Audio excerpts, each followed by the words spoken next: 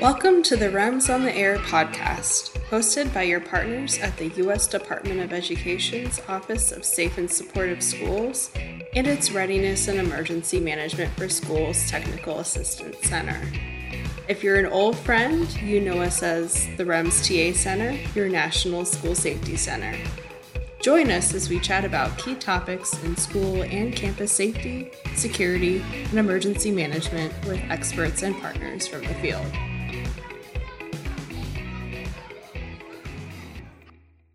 Hello and welcome back. We are so excited to host the REMS TA Center's second podcast episode.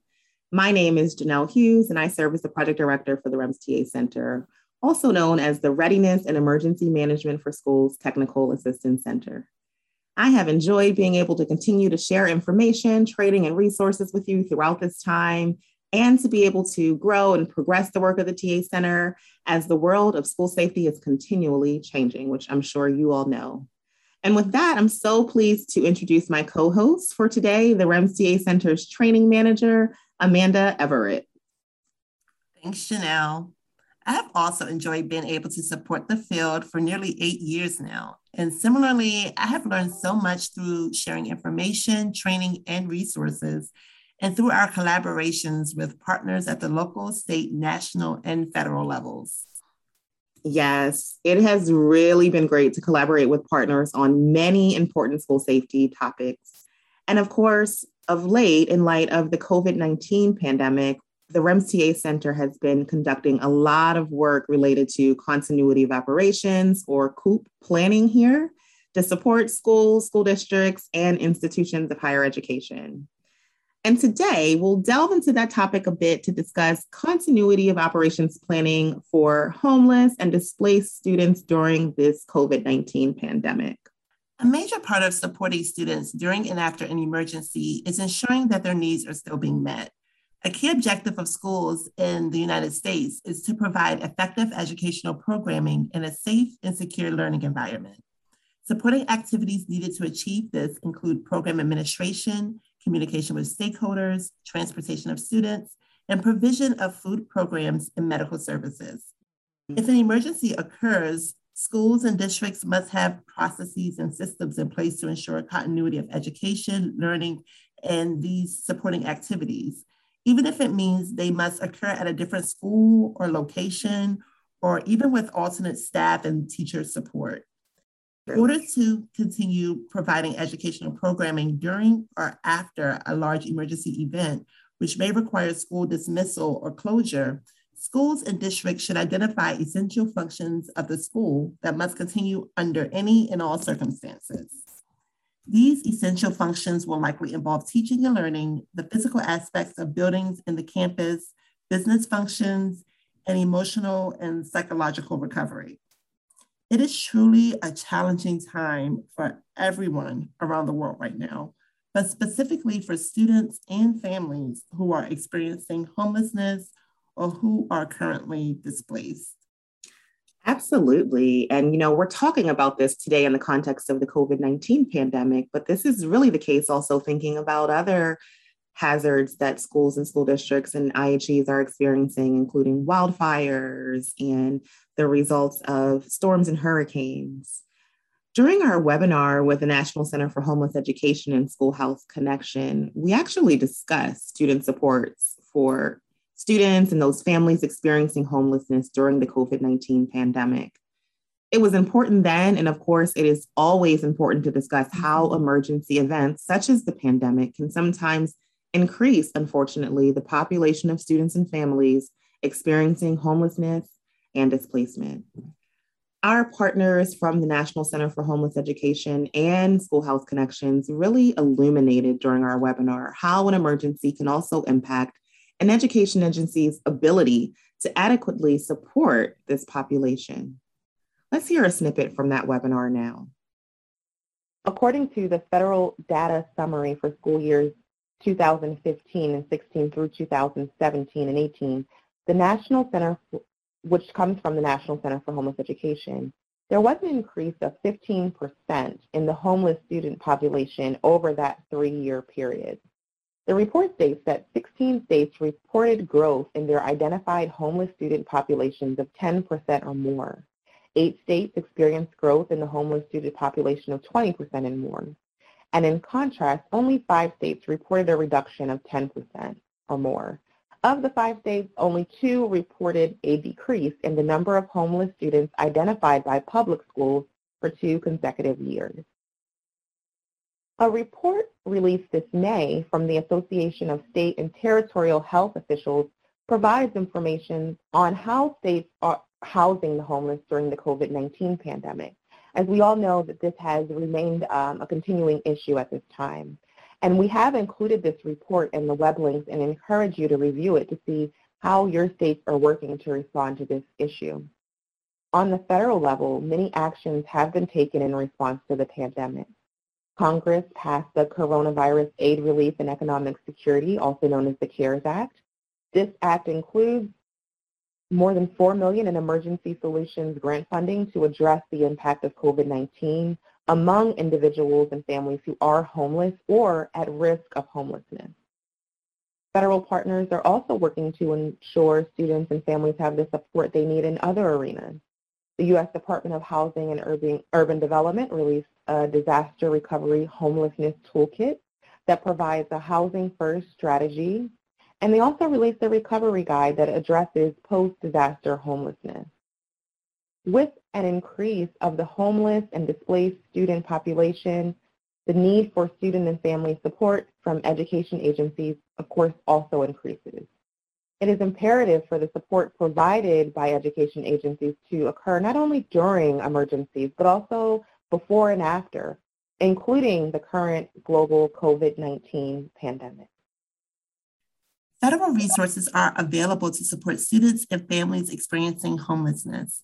It's also very important to know how education agencies can prepare for an emergency, such as the COVID-19 pandemic, before, during, and after the emergency occurs. Being mindful of COOP planning is a crucial element in doing so.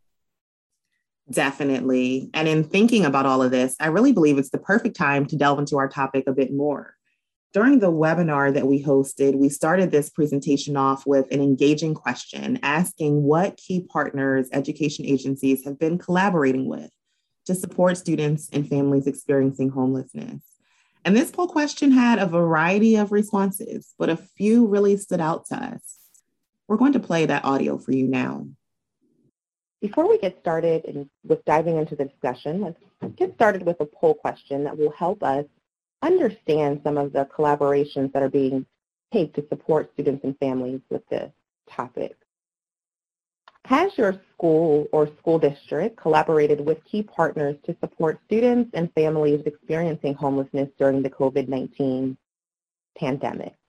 And if you answer yes, if you could provide details about the key partners with which you've collaborated, and if no, what key partners you would like to collaborate with in the future. And thank you. It looks like so far, most participants have been collaborating to provide those supports. And I'm seeing that some of those partners include local churches and food pantries, Feeding America, the Women's Crisis Center, the Salvation Army. And I'm seeing that those who have not had those collaborations in place are noting that they would like to do so with the Social Service Agency, Homeless School Liaison. I also see the Housing Authority and an Extension Office, the Department of Social Services and Health. Thank you so much, everyone, for sharing. I'm also seeing regional and local homeless coalitions, United Way, Big Brothers and Big Sisters, YMCA, faith-based organizations, local food pantries. Wow, so many great examples. I'm going to give you a moment to continue responding, and I just want to also share that we've also seen a lot of great state and local examples of collaboration efforts around supporting students and families, and we've really been excited to see that. We've seen web pages developed on SEA and LEA sites that offer key information to students and families, including information on McKinney-Vento Homeless Assistance Act and information on available programs and charitable organizations, guidelines around how to receive assistance, as well as just additional resources for school-based homeless and displaced youth liaisons. So as the impact of COVID-19 continues to shift, incorporating support for students and families experiencing homelessness and those that might be displaced during a pandemic into education agencies' continuity of operation annexes is really essential for ensuring that there are comprehensive plans in place to provide those supports that are needed. Thank you so much, everyone, for sharing. Really great information shared. We were so surprised, but also excited to hear so many different organizations listed within this poll, such as United Way and Feeding America, to name a couple. We were mostly excited to know that these collaborations are taking place and were in place before the COVID-19 pandemic. Yes, that is exciting to know. And in mentioning collaboration and COOP planning, it's almost impossible not to consider reopening. Right now, most schools and school districts are open or either planning for reopening, whether that's completely virtual, in person, or a combination of the two. It's definitely something that's on everyone's mind as education agencies want to ensure that students, staff, and their families are safe during this unprecedented time. Within the webinar, Kenya Haynes from the National Center for Homeless Education provided helpful considerations for education agencies that are planning reopening. Her first consideration was regarding communication. Let's check out what Kenya had to say. Some considerations that you should make as you're planning for reopening and reentry into your school systems in the fall. And the first one I would like you to consider is outreach. One of the things that you will see is that, or that we are expecting, is that we're going to see some pretty large increases in the numbers of students who are experiencing homelessness from the 1920 school year to the 2021 school year. And so you need to be thinking about how is your system going to locate these families who are experiencing homelessness, perhaps those families who are known to your system, and then also some families who may be experiencing homelessness for the first time. Earlier we went through the definition of homelessness, the education definition, and you'll notice that it might be broader than what you expected. And so there are going to be families who don't know what services are available to them. And so it's really important that you're sharing resources out in your community. Are you going to be placing posters throughout the community? Will you work with your local media to do public service announcements? How are you going to proactively reach out to families who might be in need of services and might not know what those services are and where to turn? Kenya raises a lot of excellent points regarding outreach to students experiencing homelessness. Outreach is vital to ensuring that students are receiving the resources that are available to them. In addition to outreach, there are also so many other considerations to be mindful of when planning reopening.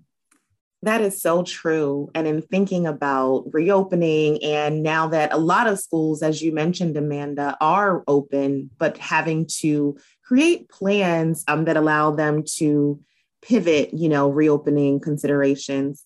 There are so many planning considerations that can be a bit cumbersome, but starting with policy review can be a good way to really engage the process.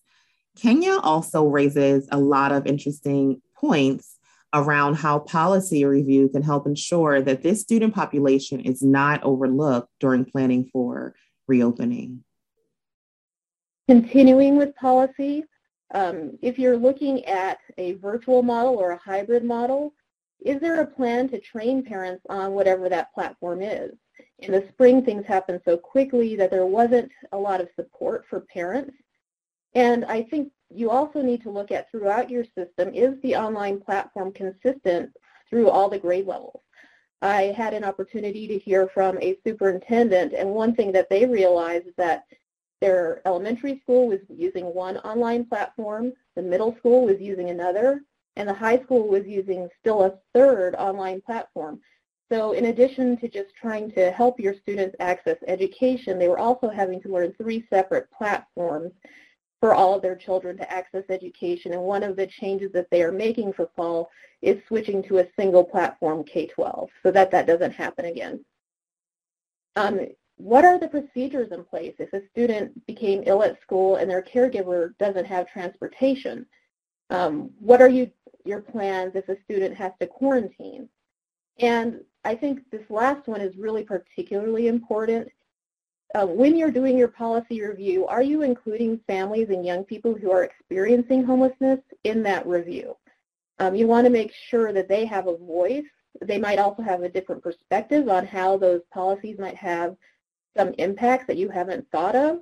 And you want to make sure that you're making decisions with rather than decisions for these young people.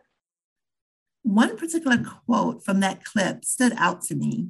Kenya said, "We want to make decisions with this population and not for this population."